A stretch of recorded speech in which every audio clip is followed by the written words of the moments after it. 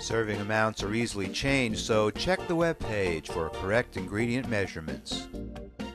Here are the ingredients for cannellini bean salad. You'll need cannellini beans, yellow onion, green onion, garlic, Italian parsley, olive oil, rosemary, lemon juice, white wine vinegar, prosciutto, salt, and black pepper.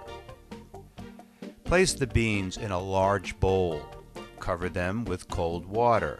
Then let them sit overnight, which will allow them to plump up.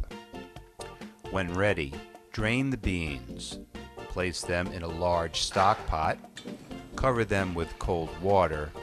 Then put them on the stove and bring them to a boil. When it's boiling, lower the flame to a simmer and cook for 30 minutes until the beans are barely tender. When they are, drain the water and pour the beans onto a baking sheet. Spread them out to cool and dry. While you're waiting, slice the yellow onion into half-moon shapes and pull it apart.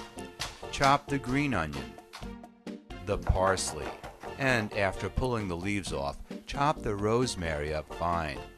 Thinly slice the prosciutto and crush the garlic. Place the beans in a serving bowl and then add the sliced yellow onion, the green onion, the parsley, and the rosemary. Drizzle the dish with the olive oil,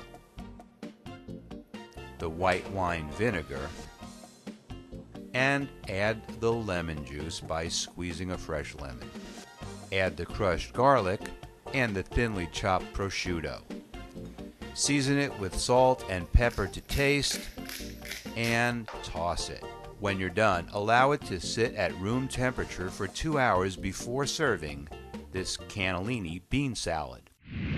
From simplefoodie.com.